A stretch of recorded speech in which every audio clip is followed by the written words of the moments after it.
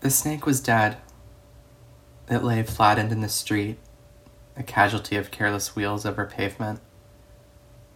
I stepped aside its body, only an inch less negligent than the car that killed it. I walked on, picturing what I'd just seen in my mind's eye, and realized in thought what I'd missed in sight. The snake hadn't been alone. There, trailing behind its body, was an old skin. I've lived in Los Angeles for 7 years. Most of whom I was when I got here has been lost.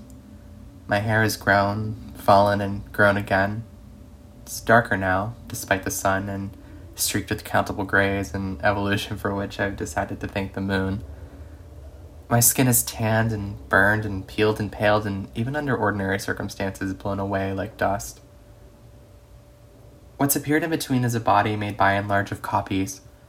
I'm a man repeated like papers flying from a machine, stacking up not only replicate skin and hair, but invisible parts that tower like a monument to all the ways I haven't changed, all the ways I've stood in my own way, been an obstruction to everything I want. Oh, how I might pray for gale force winds. Why send a man when you can send a hurricane? When I got here, new, in my lost body, the sky was singed with wildfire. Ash fell on my windshield and I drove like I was being chased. I slept in a small room. I still do. I still drive down Santa Monica Boulevard like I'm running for my life. At a certain point, the ghosts are coming from all sides. Across the country, my mother watches an apparition through salted glass. She's in her mother's house, a place that sits at the edge of a world. She slides the porch door open and steps barefoot onto weathered planks. Her mother walks towards her, translucent, like shed skin. The dog barks.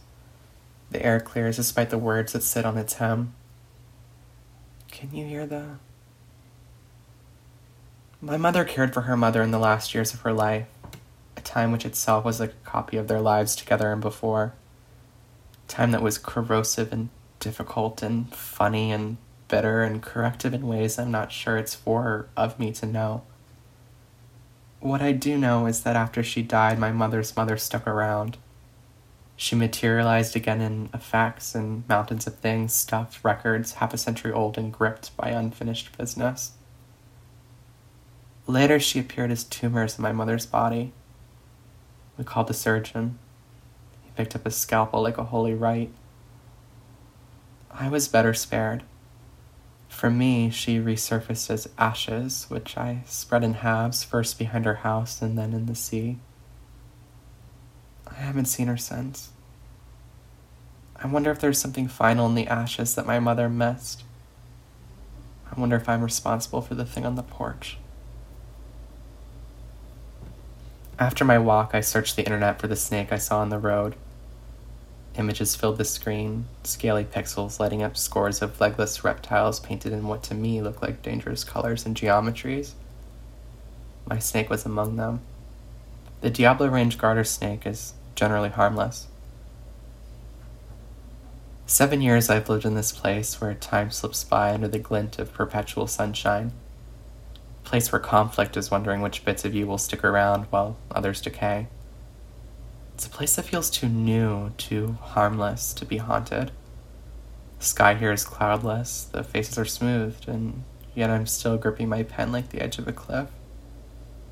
I'm wondering which parts of me are deathless, which will hold on. But more and more I feel an edge, a stirring, a past I've known that might fit the present. In all the copies of myself, in all these years, somewhere in the heap is a skin I shed that I might slip into again. A skin like equilibrium. A skin to make peace with phantoms, to see a future. A skin that might bring me to shore. It might carry me anywhere. It might carry me back.